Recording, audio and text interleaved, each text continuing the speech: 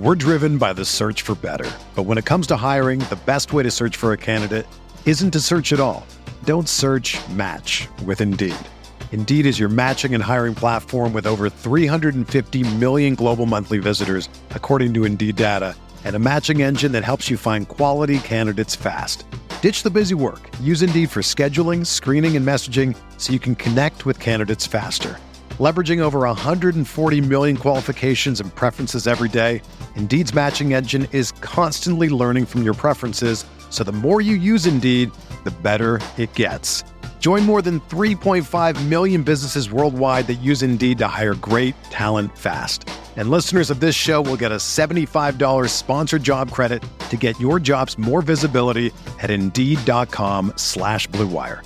Just go to Indeed.com/Blue Wire right now and support our show by saying that you heard about Indeed on this podcast. That's Indeed.com/Blue Wire. Terms and conditions apply. Need to hire? You need Indeed. This podcast episode is brought to you by Coors Light. These days, everything is go, go, go.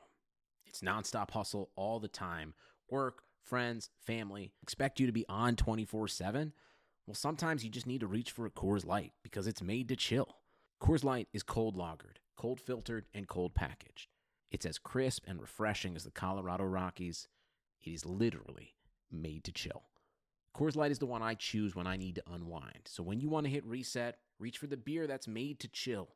Get Coors Light in the new look delivered straight to your door with Drizzly or Instacart. Celebrate responsibly. Coors Brewing Company, Golden, Colorado. What's up, folks? This is Rob from Striking Gold. Just wanted to talk to you guys real quick about our new Blue Wire podcast, On the Hook. Abner Mares is a world champion boxer, Olympian, sports commentator, and most importantly, dad to two little girls. Beloved by abuelas and hardcore fans alike, Abner is a pro at entertaining the world both in and out of the ring. On Blue Wire's new podcast, On the Hook with Abner Mares, we'll hear from Abner, his family, fellow athletes, and other people who made him the boxer and the man he is. They're going to chat about topics like the state of boxing, Abner's journey from a kid on the streets to becoming a boxing champ, sports, music, culture, family life, being a husband, and a girl dad. It's all in there. Listen to On the Hook with Abner Mares wherever you get your podcasts. Episodes in English are out on Tuesdays, and episodes in Spanish are out on Wednesdays. Blue Wire. New England sending QB Jimmy Garoppolo to 49ers. We believe we found the right guy. Garoppolo, quick pass, caught by Kittle. He dives, and he's in. Touchdown, 49ers. Kittle is gonna go. Touchdown.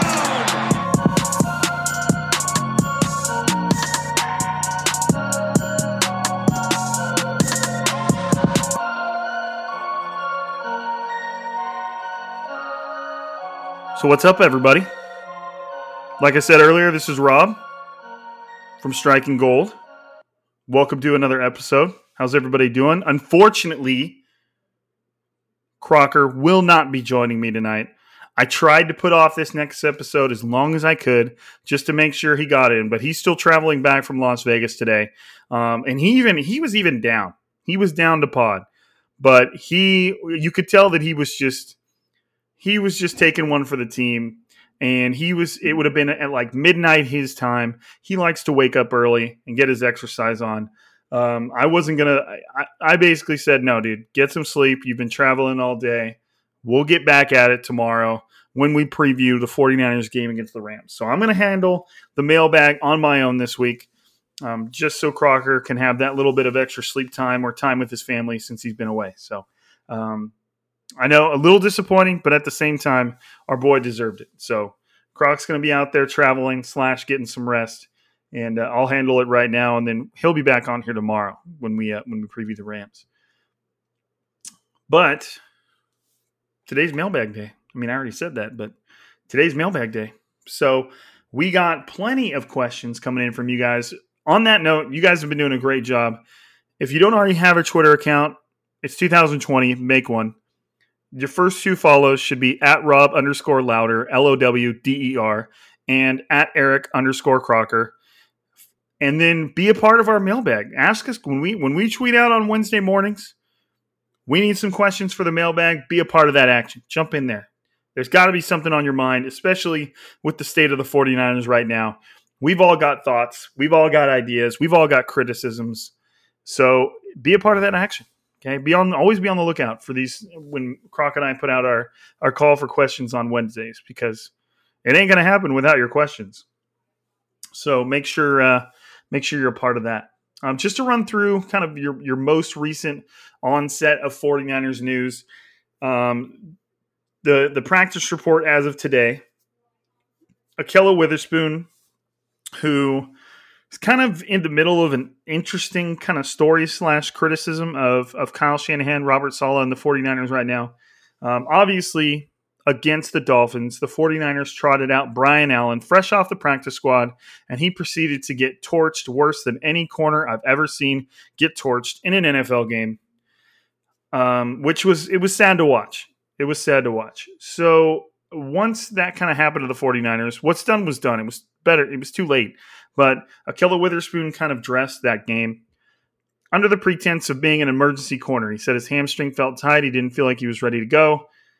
He dressed for that game, and after what happened to Brian Allen, he stepped in. I'm not sure how well he did. I think he had a couple of penalties. I'm not. I'd have to go back and look, see how well he did. Usually that's Crocker's department, but he's not here.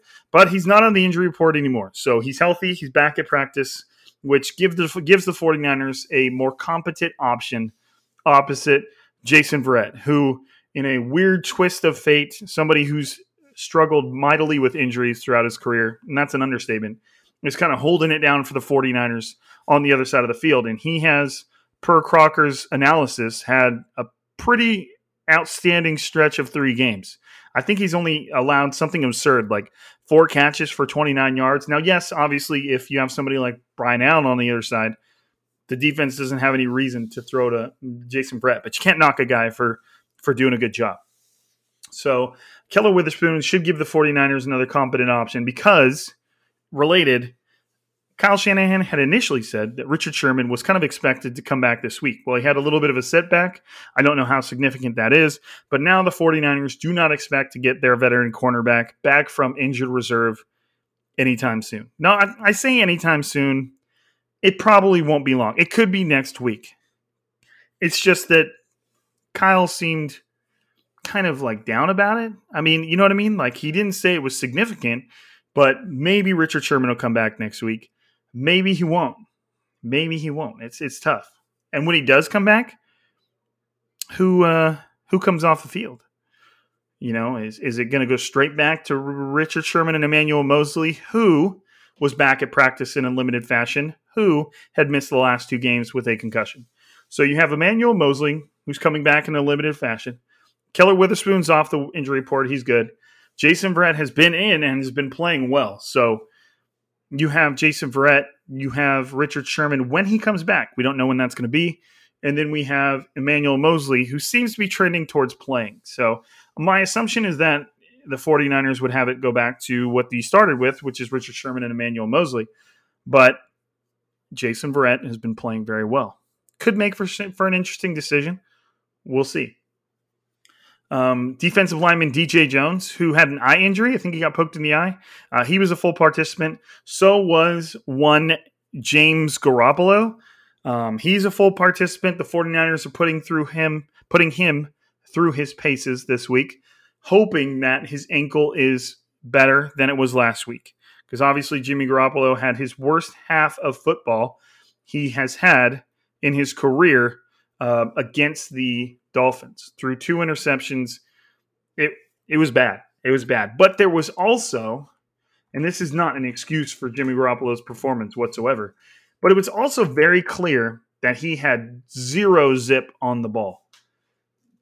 And Jimmy Garoppolo's never been like a super arm strength guy, but he has a super quick release, and he's good at getting the ball where it needs to be into tight spaces. It was super clear very early on in the game that his throws just were not anywhere near what they normally are. And like I said, he's never been known for arm strength, but this was worse. So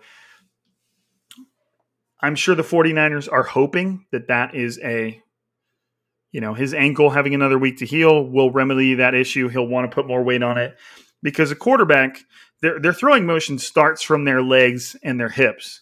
You have to plant, you have to start the torque with your legs and your hips, and then that all kind of like propels your upper body. There are freak quarterbacks that just have an incredible arm and don't really need to do anything with their lower body to make throws.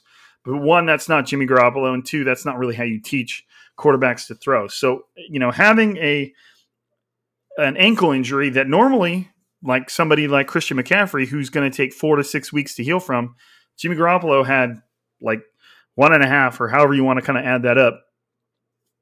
So we'll see. We'll see how that affects him. But he is a full participant. The 49ers, it looks like they plan to play him again.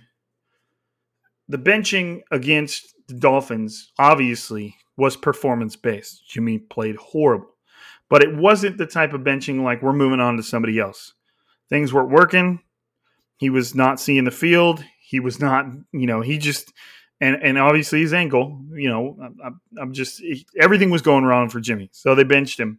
Went with C.J. Beathard for the rest of the half and, called it a day. But it was not one of those benchings where it's like, well, we're going with C.J. So that's not how that really went down. So we'll see. Kind of a new injury development. Quan Alexander, linebacker, veteran, suffered a high ankle sprain. And so he's going to be out for a while. For a linebacker, somebody that's constantly moving around on that ankle, much more than a quarterback would be. He'll be out for 4 to 6 weeks, somewhere in there. And Dre Greenlaw will be stepping in. Second year for Dre Greenlaw, obviously a very, very good player. He is kind of seen as the future at that position in replace of Alexander. Alexander has a pretty significant contract. He's not – I could look how his contract is laid out. I don't expect him – I don't expect him to be with the team next year. I think the team is going to be so backed up against the salary cap. They can't. Let me look. 2021, Quan Alexander, he has a $16.5 million cap number. And if they pre-June, if they cut him, they save $10 million, and they would, they would $10 million of dead money, and they save $6 million. If they cut him after June, I don't know if this website's not updating, but it didn't change those numbers. So we'll see. It just seems like, Quan Alexander, given the amount of money he's making, given the amount of contracts the 49ers are staring at in terms of players hitting free agency, might be one of the guys that have to go. I'm not reporting anything. It's just when you look at the amount of numbers and what they have to work with and which positions are essential and which positions have promising players behind them that could step in, Quan Alexander and the linebacker position will be right there towards the top. The money that they would save from cutting Quan Alexander is going to have to go to paying Fred Warner if they want to keep him around. Fred Warner this season has played like one of the better linebackers in the NFL. So that's got to be something they're thinking about now. It's not going to be cheap. So I know I'm wandering a little off topic here, but the Quan Alexander situation with Dre Greenlaw it's interesting. Okay, there's more to it than just Quan's out. See you in 4 to 6 weeks. Good luck, Dre Greenlaw. It's more to that. Dante Johnson is also out, backup corner. It's Dante Johnson. Make of that what you will. Okay, let's get into the mailbag. Let's get into it. Let's do it right now. Let's do it now. Let's get into the mailbag. Here we go. I've got it right here. Now, usually, I wish that Twitter had a way of organizing your replies in chronological order. I wish that it did that because I would like to answer them in chronological order from front to back. Earliest to latest, if you will. But I can tell you, when I scroll all the way down, the first comment that shows up is by one Matthew Snyder at Matthew Snyder 1. And he said, brace yourselves, that this show is better without Croc. That's my suggestion. That's what he said. Matthew, I don't know you. You may be an internet troll. You probably are. But I will not tolerate that type of slander in my mentions. If you would like to remain in my mentions and not be muted into oblivion to where everything you reply with is just basically talking to a brick wall, then you will not slander my number one stunner, my partner in crime, my striking gold bestie, Crocker. Won't allow it to happen again. If it happens again, brick wall for you. Don't let it happen again. Crocker's my boy. He's the best thing about this podcast. I can't do it. Cannot play with him. Cannot coach with him. Can't do it. Take it easy, Matthew. Anyways, we're moving on. Jet Tanner at Jet10SN. Do you think Atlanta would entertain a QB swap? Ryan for Garoppolo. Atlanta, maybe. 49ers, no. And I'll tell you why. And I'm going to wander my way over to the Atlanta's over the cap page, which kind of just monitors contracts.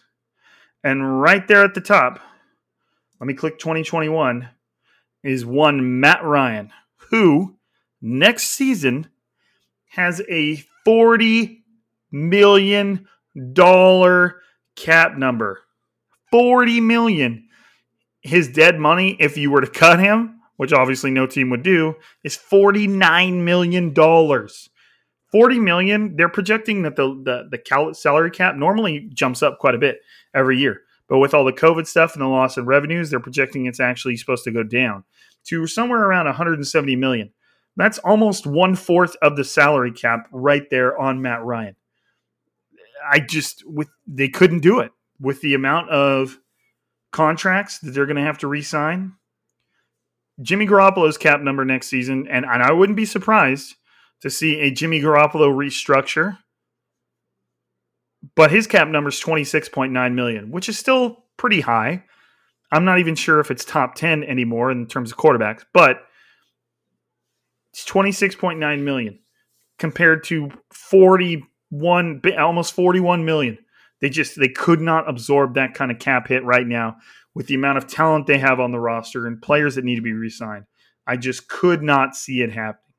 Now, to your defense, it would be a QB swap. So it would really be only adding the difference between the two caps, some $14 million. But still, it's going to come down to where every hundred of thousands of dollars matters with the 49ers and the contracts they have coming up. So I do not think the 49ers would entertain a QB swap between Matt Ryan and Jimmy Garoppolo. It's a good question, though. It's an interesting concept. Marvin Gibson, at Gibson Future CPA. Oh, I remember. Gibson's asked questions before. I remember the future CPA part. Is San Francisco working other people into other positions on the O-line to give folks a shot? No, not really. I mean, the offensive line obviously has not been outstanding. It's been one of the worst position groups on the team. But that doesn't mean that they have other people that are ready to step in and do a better job. You have Ben Garland at center, Laken Tomlinson at Daniel Brunskill at either guard spot, and then Trent Williams and Mike McGlinchey at the tackle spots. I mean, you have Justin School, who's a backup tackle. Could he do better than Daniel Brunskill at guard? I doubt it. But this is what the team does in the offseason. They watch guys compete. They watch guys practice. And the best guys play. You know, there is some politics involved. And, you know, obviously somebody like Trent Williams, who you trade for, one, he's the best guy out there. But two, he's going to play. Daniel Brunskill is a former AAF player signed to the team on a 1-year or, you know, limited contract. There's no politics with him. If he's playing, it's because he's the best the team has at that position. So there's not a whole lot of, you know, of flux that can happen along the offensive line to make it better. They just need to get better. And that includes communication. That includes, their calls at the line, their coordination, their identifying what the defenses are throwing at them. They've just been a group that doesn't look particularly well coached or particularly ready for whatever's been put on film for them to see. It's been a little weird. So, and also, Marvin also attached to a second question. What's the trade value of Pettis, Spoon, Trent Taylor, Trent Williams, Tevin Coleman, Nick Mullins, CJ Beathard, Contavious Street? I mean, shoot. Pettis, late rounder. I would, fifth, sixth, somewhere in there, and you would be able to just tell a team, look at his rookie season. He was catching on. We just, his personality just didn't mesh in the building. I think you'd have a better shot at him. I think that he still has value. Witherspoon, none. No trade value. I mean, he hasn't put enough on tape for a team to be super interested. He is on the last year of his contract. Don't see it. Trent Taylor, same, none. He's a late round pick to begin with. Hasn't really done much in the league to warrant any team like kind of going after him. Trent Williams, probably still right around what the 49ers paid for him. A third and a fifth. Maybe a little less just because that's how things work. But I would think somewhere around what the 49ers paid. Wouldn't want to get rid of him, though.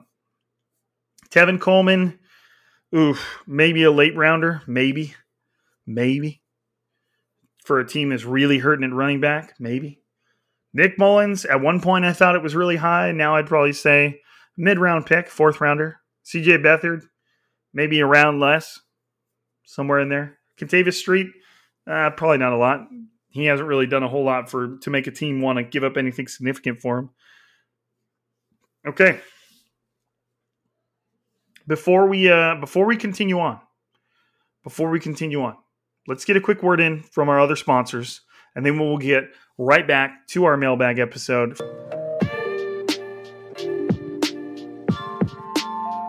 First, we've got Indeed, and even though sports had a break, your business did not. You have to keep moving, and that makes hiring more important than ever. Indeed's here to help. Indeed.com is the #1 job site in the world because Indeed gets you the best people fast. Unlike other sites, Indeed gives you full control and payment flexibility over your hiring. You only pay for what you need. You can pause your account at any time, and there are no long-term contracts. Plus, Indeed gives powerful tools to make sure your search that much easier, like sponsored jobs, which are shown to be 3.5 times more likely to result in a hire. With 73% of online job seekers visiting Indeed each month, Indeed is going to get you the important hire you need, just like they have for over 3 million businesses. Right now, Indeed is offering our listeners at Striking Gold a free $75 credit to boost your job post, which means more quality candidates will see it fast. Try Indeed out with a free $75 credit at Indeed.com/Blue Wire. This is their best offer available anywhere, period.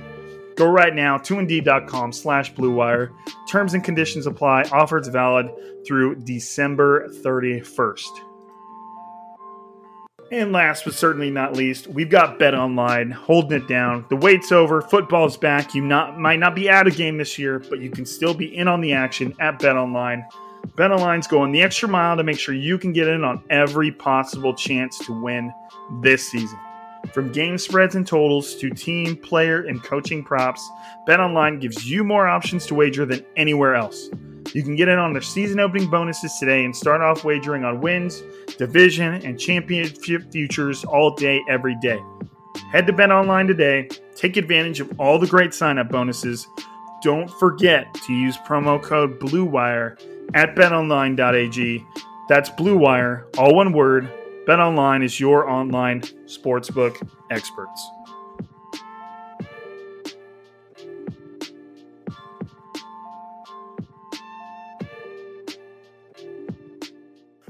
Mailbag, baby. Said it. Let's get after it. Still got plenty of questions. Okay. Let me refine where I was. Here we go.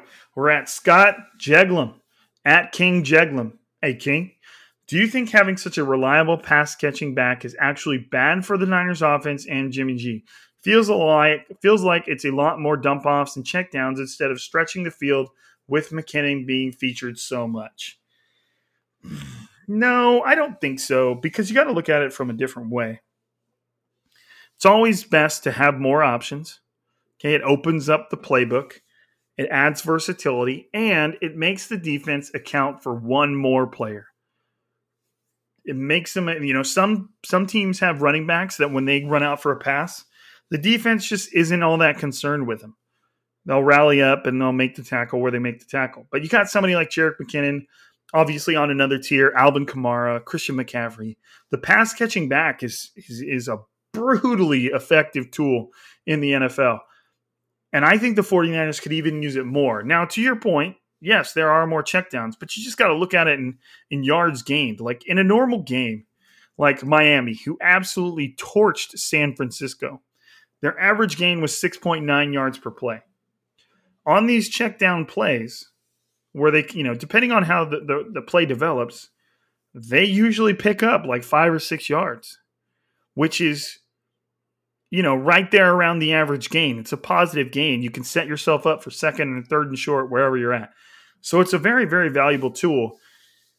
But should the 49ers push the ball down the field? Absolutely. You can't just sit there and check down all day. That's kind of what Drew Brees has started doing. But, I mean, his last game was actually pretty good. He was hitting guys. So I get your point. I get your question. But I would always just err on the side of versatility and options that open up the playbook and just create more stress on a defense. If it was a running back that couldn't catch passes, then the defense will just focus on everything else. So I think it's still definitely a positive aspect, especially when this last game was the first time McKinnon hasn't scored in a game all season. Points are points, baby. Points are points. Give me them things. John Witrado. At Jay Witrado, do you guys feel like there's some kind of turmoil in the locker room right now? Coaching staff, players, guys like Sherman and Bosa not being there seems to be taking a big hit in the energy of the team. Well, Sherman's still there.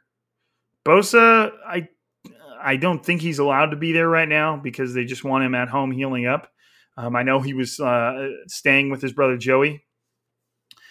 I don't think there's any turmoil in the locker room right now. I think they're fine.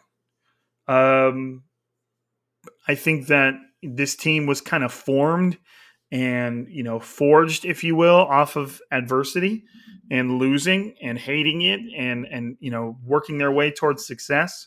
I don't think they would, just after their awesome Super Bowl run last season, I don't think that, going through some struggles again would necessarily spoil the team, if you will. I think they're fine. I mean, even though you did see things like Trent Williams and Laken Tomlinson kind of getting at it. Trent Williams is new to the offense. He's making some mistakes, and they just got to work through it.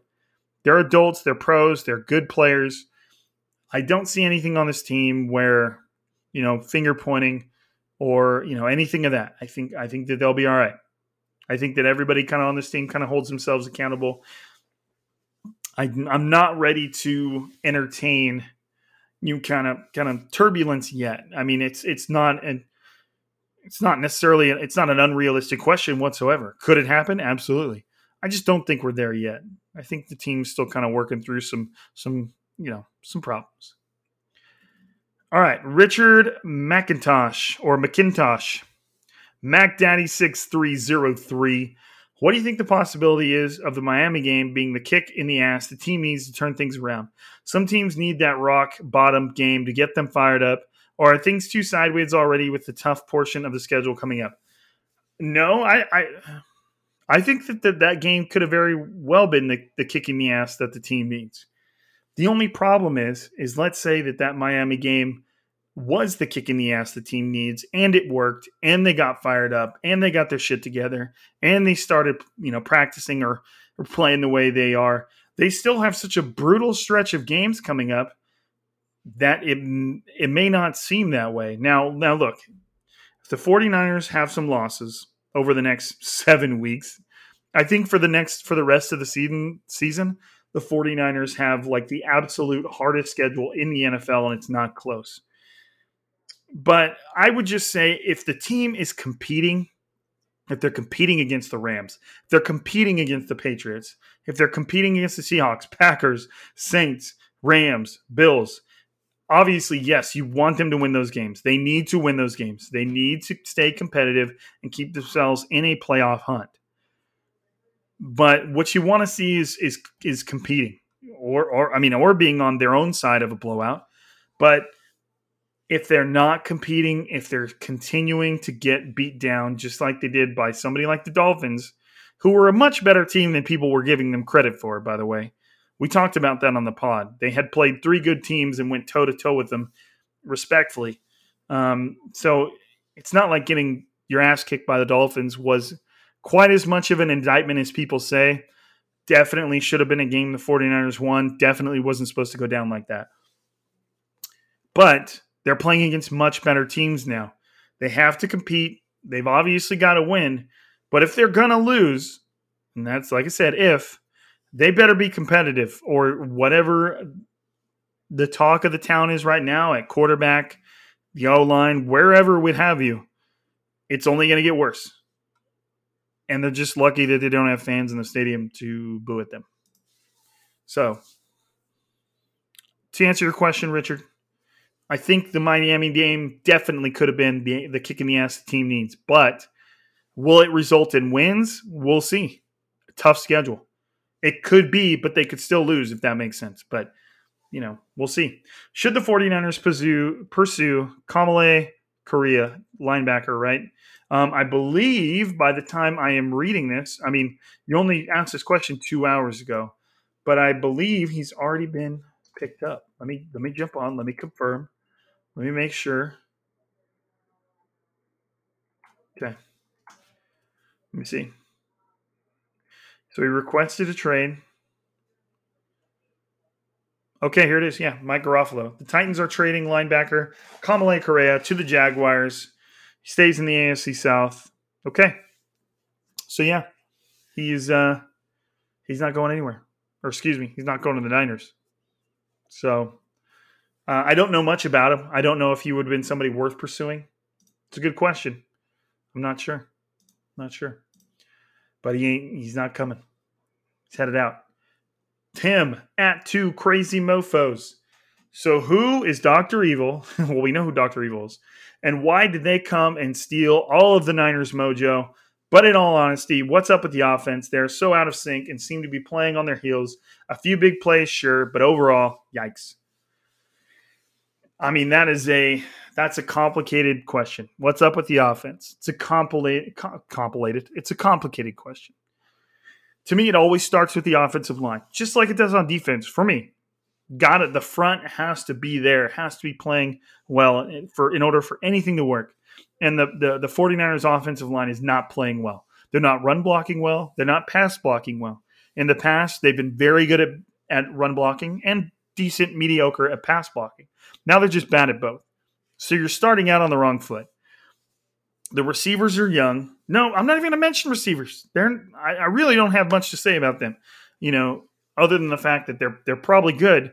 They just haven't really had opportunities to shine as much as you would like because quarterback struggles, offensive line struggles, and the 49ers are still a running team, which they did pretty decently against the Dolphins. You just can't run when you're down by 20 points. So it's tough. To me, it all falls down on the quarterback and offensive line.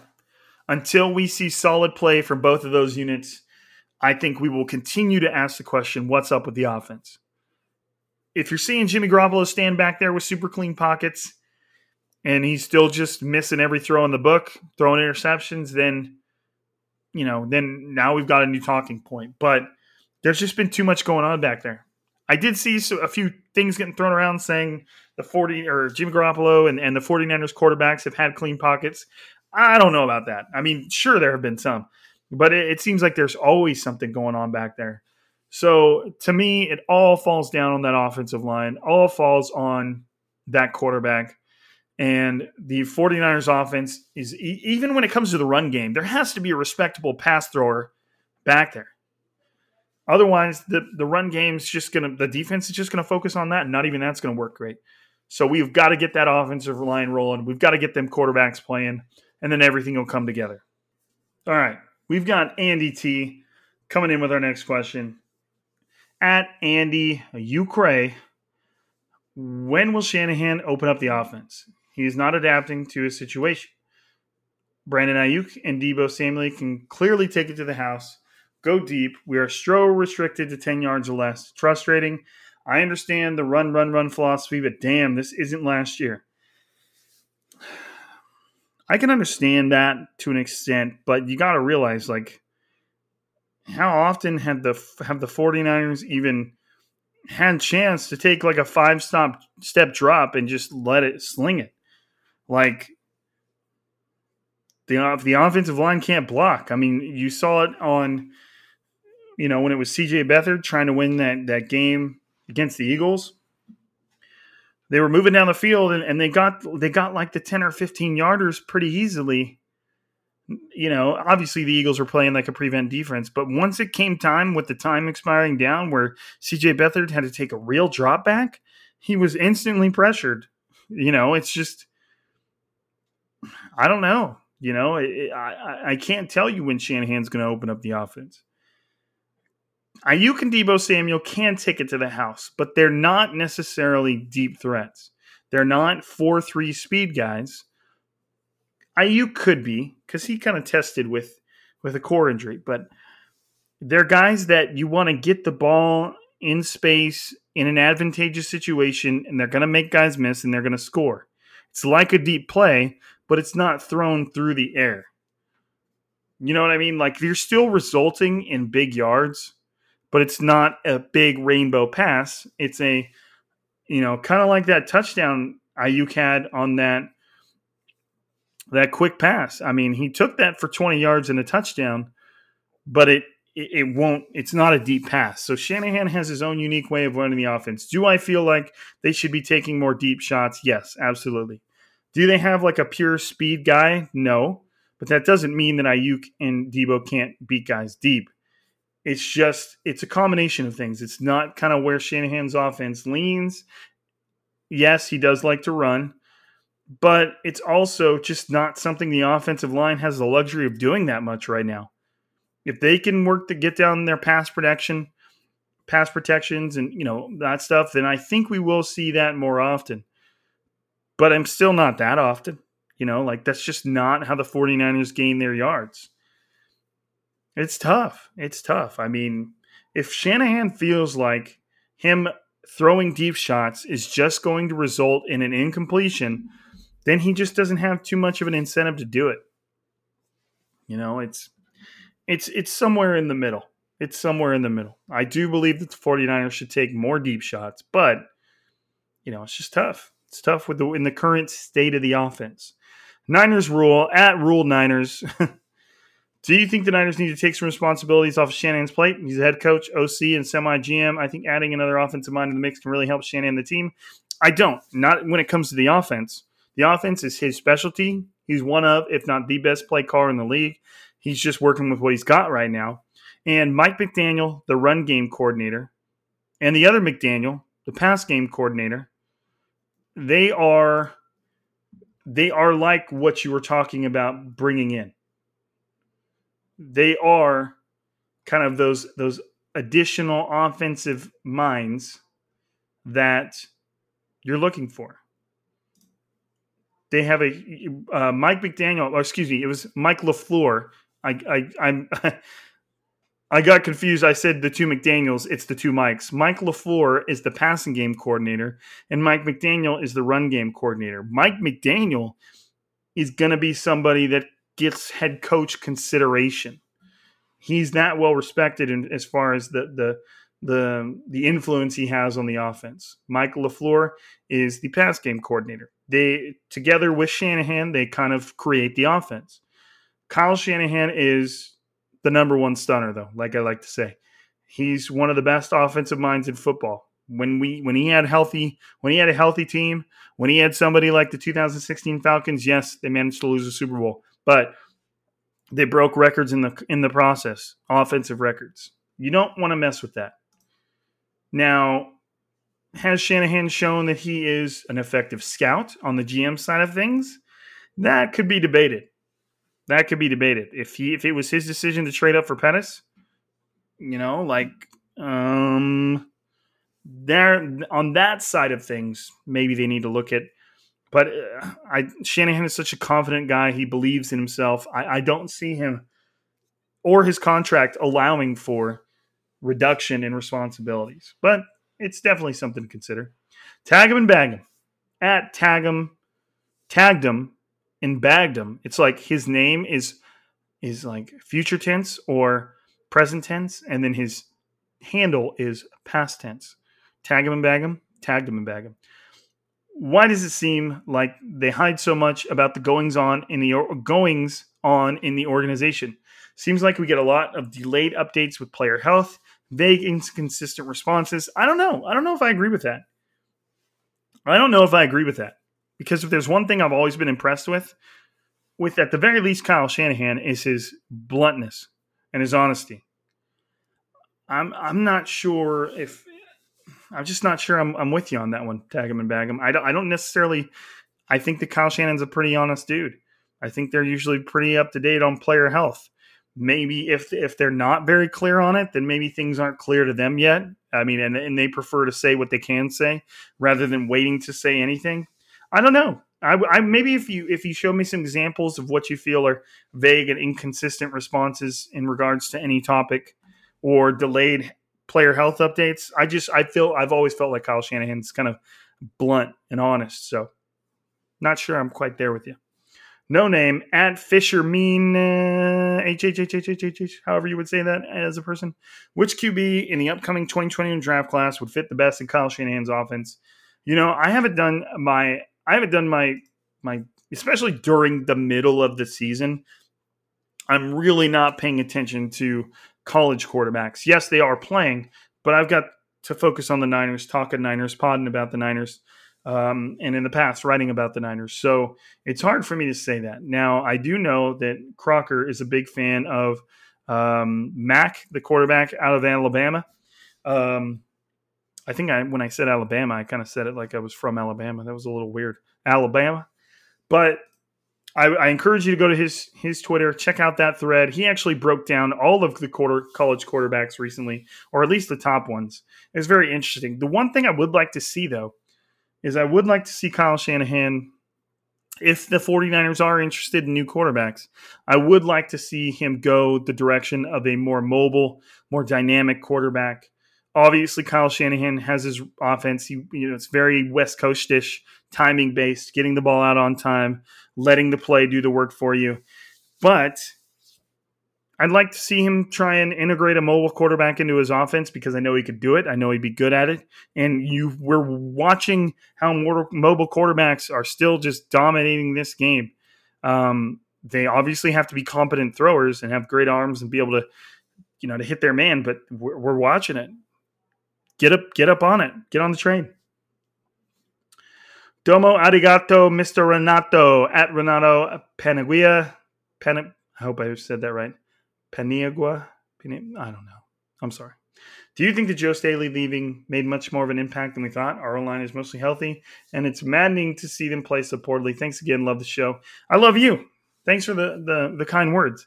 That's tough to say.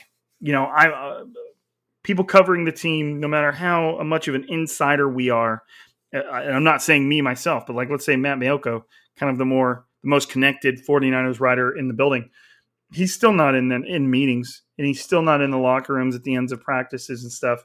It's hard to know what kind of an impact somebody like Joe Staley had, like even the intangible impacts. It's hard to know. I think it's fair to say that it's definitely made an impact. He's one of the, he's a premier offensive lineman, borderline Hall of Famer. Someone like that leaving has to have an impact. We just don't know how much. I know that Trent Williams is a veteran. He's still kind of finding his feet with the 49ers and in this offense. I think that the 49ers offensive line can still thrive without Joe Staley. But they're just going to need some time to build up that chemistry, especially on the left side with Trent Williams and Laken Tomlinson. Jet McKinnon Comeback player of the year, Sepoy Jet, at Sepoy Jet. Hypothetically speaking, if Jimmy G and the Niners continue to struggle and they get a pick in the top half of the draft, is it corner, interior O-line, or quarterback? Got to be QB, right? I think they would do plenty of scouting on quarterbacks. They'd look at their trade-up options. I do think corner and O-line would be the other needs, the other kind of direction that they would be getting pulled. I think they would definitely look into quarterbacks. Absolutely. Especially when you look at Jimmy Garoppolo's contract next year. I think only like $2 million of it or something out of $26 million is like dead space. They could save like all of it. So there's going to be a temptation there to scout cornerbacks, to look for another option. It could definitely happen. It could definitely happen. If there was a quarterback within striking distance that they loved, then I think that's got to be the pick. I think that they're going to look into it, but I don't think they're going to force it. Maybe that's a better way of saying it. Terrence Epps at Terrence Epps. What's going on, fellas? What's going on, Terrence? My question for this week is, I love seeing things like that. My question for this week is somebody who's asked multiple questions, that's sticking around, coming by for the questions. Loyal readers. I just appreciate it. I appreciate it. What are the plans for Dante Pettis? I would really love to see this kid flourish under Shanny, but there seems to be some sort of disconnect between him and the coaching staff. Are his days in SF numbered? I believe so, yes, which is disappointing because, like you said, I mean, you want to see him flourish. You have seen him flourish a little bit. Shanahan liked what he saw. They traded up to get him. It's just, why? What happened? You know, and I'm still calling bullshit on any narrative that blames Kyle Shanahan for Dante Pettis' struggles. Like Kyle Shanahan was some bully head coach that didn't know how to handle this one player. I'm not on that train. I'm not there. I'm not doing it. I just think something didn't click. And maybe Dante Pettis doesn't like football that much. Maybe he doesn't like Kyle Shanahan. Maybe he just doesn't like it in San Francisco. Maybe he would do better on another team. Maybe he wouldn't. Maybe he would just kind of fade away. You know, sometimes they don't work out. That's just the nature of scouting.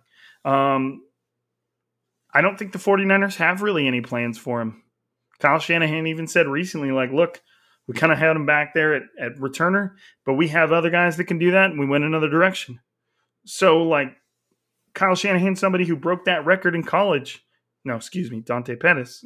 Somebody that broke that record in college. They can't even find love for him there, too. So it just seems like they've, for lack of a better term, they've fallen all the way out of love. And I think his days are numbered. Alfonso Valdez at Gonzo7V was benching Jimmy G to protect him, quote unquote, a slight to the offensive line, a way to call them out without directly doing it. Like, I don't trust these guys to protect Jimmy. Yes and no. I do believe a part of why he was pulled was to protect him. He was obviously playing very bad. But yes, I do feel like the offensive line should take some accountability. Even when Jimmy Garoppolo didn't have a sprained ankle, he played bad in the first game. But Jimmy Garoppolo was getting pushed around in that game too. And against the Jets, when he got hurt, he was constantly being hit. Even when he was playing on it, he was just constantly being hit. So I do feel like they should take some responsibility for what's happened to Garoppolo. The San Francisco 49ers have allowed like the second most quarterback hits in the NFL. Second most. And I know they're not far off from first, like 3 or 4. They have not been good at protecting any quarterbacks. So yes, if Jimmy being pulled was truly to protect him, then yes, the offensive line should be offended, and yes, they should get their shit together. But Jimmy, I'm like I said, I'm not prepared to give Jimmy Garoppolo the full benefit of the doubt. I still feel like he's playing bad football and needs to pick it up himself. Luke_Shanahan49 at SeanLuke15. The Rams game seems like a must-win game. If the Rams run over the 49ers, does someone get fired? Or does this spark some kind of big move for the trade deadline? I do feel like the 49ers are in must-win game territory if they want to, especially within the division, if they want to have any shot at a playoff, even with the expanded playoffs, they have to win division games. If the Rams run over the 49ers, then you're just, if they get run over by the Dolphins, they get run over by, they lose to the Eagles, they get run over by the Dolphins, then they get run over by the Rams, then you just have what I think people are going to be accepting as a bottom tier team. I think that's it. And I don't necessarily know if people are going to start becoming scapegoats and being fired. I don't know if we're quite there yet. But that's what happens. That's what happens at this point, especially when you've come from a Super Bowl. But there's just been so many injuries, especially on the defense at different positions, rotating players at different positions. It's just been brutal. So I think people are going to be given the benefit of the doubt as far as firing goes. I don't know about the trade deadline. It depends. Like I said, the 49ers are so backed up when it comes to salary cap and contracts. It just depends on their long-term plan. Are there players out there the 49ers going to be interested in? Absolutely. It's just going to have to be the absolute right situation for them to do it, afford it, not give up draft capital, all those different things.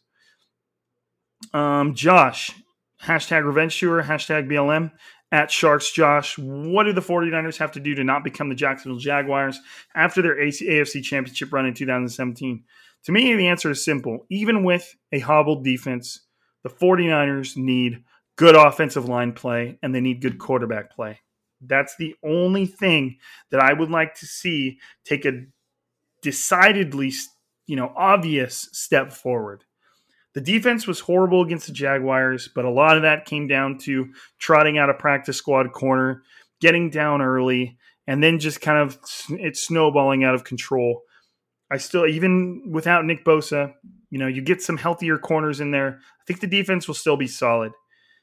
To me, it all revolves. Get that offensive line right, whatever you got to do, and get Jimmy Garoppolo, get him some confidence. Whatever that means, get him some confidence, and I feel like that'll keep them from becoming the what happened to the Jags. Any offensive lineman out there worth trading for? Asked by Frank Perez at Batman24559. Are you from 559? Are you from Fresno? What up, playa? Anyways. That's a tough question. I obviously am not going to say I've done any sort of research that extensive targeting offensive linemen, which isn't a really position I kind of studied in the past.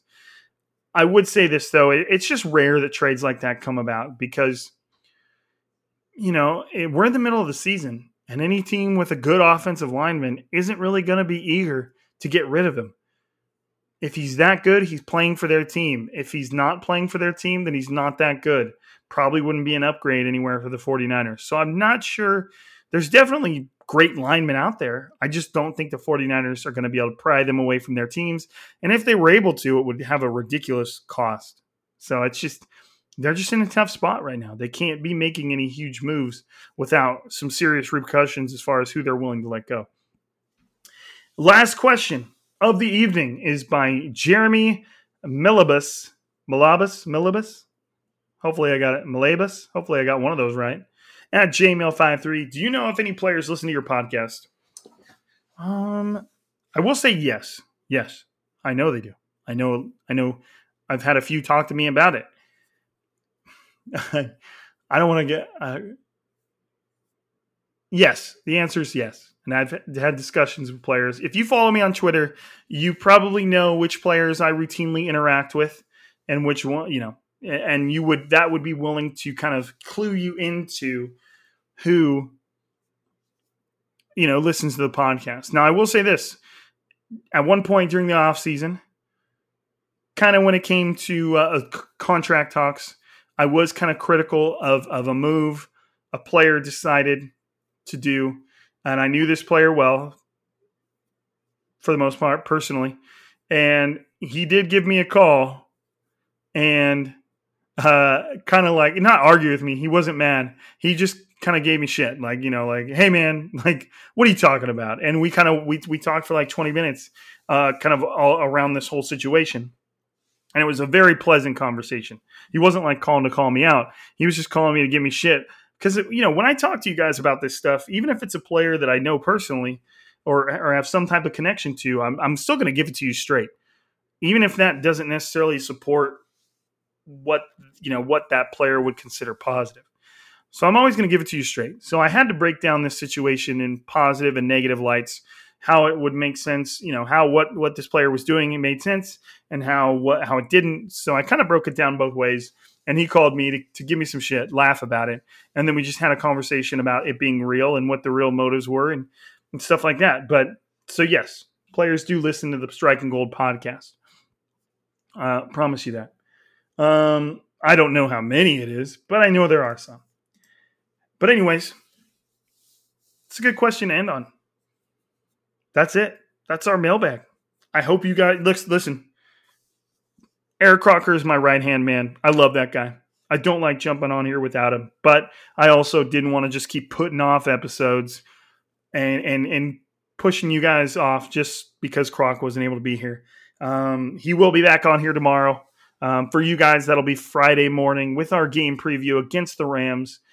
He will be back. I appreciate you guys sticking around and listening to just my voice, Kermit-esque, Ray Romano-esque voice for the duration of this podcast. Your support, like I've always said, means the world. We would not be able to do this without you guys. So remember, if you don't already have one, make a Twitter account. Follow us. Get in on these mailbag questions. Even if I would have had 10 more mailbag questions, I would have still been, we would have got them all. We're going to get to them all. Might mean that we need to shorten our answers up a little bit, but we're going to get to your questions. So if you're not already on Twitter asking these questions, get on Twitter and ask us these questions. Be a part of this episode, okay? I love you. I want you here. I want to hear you. I want to hear what you have to say. But that's it for this week. Looking forward to talking 49ers versus Rams tomorrow. And again, appreciate you guys. But for another episode, this is Strike and Gold, signing out.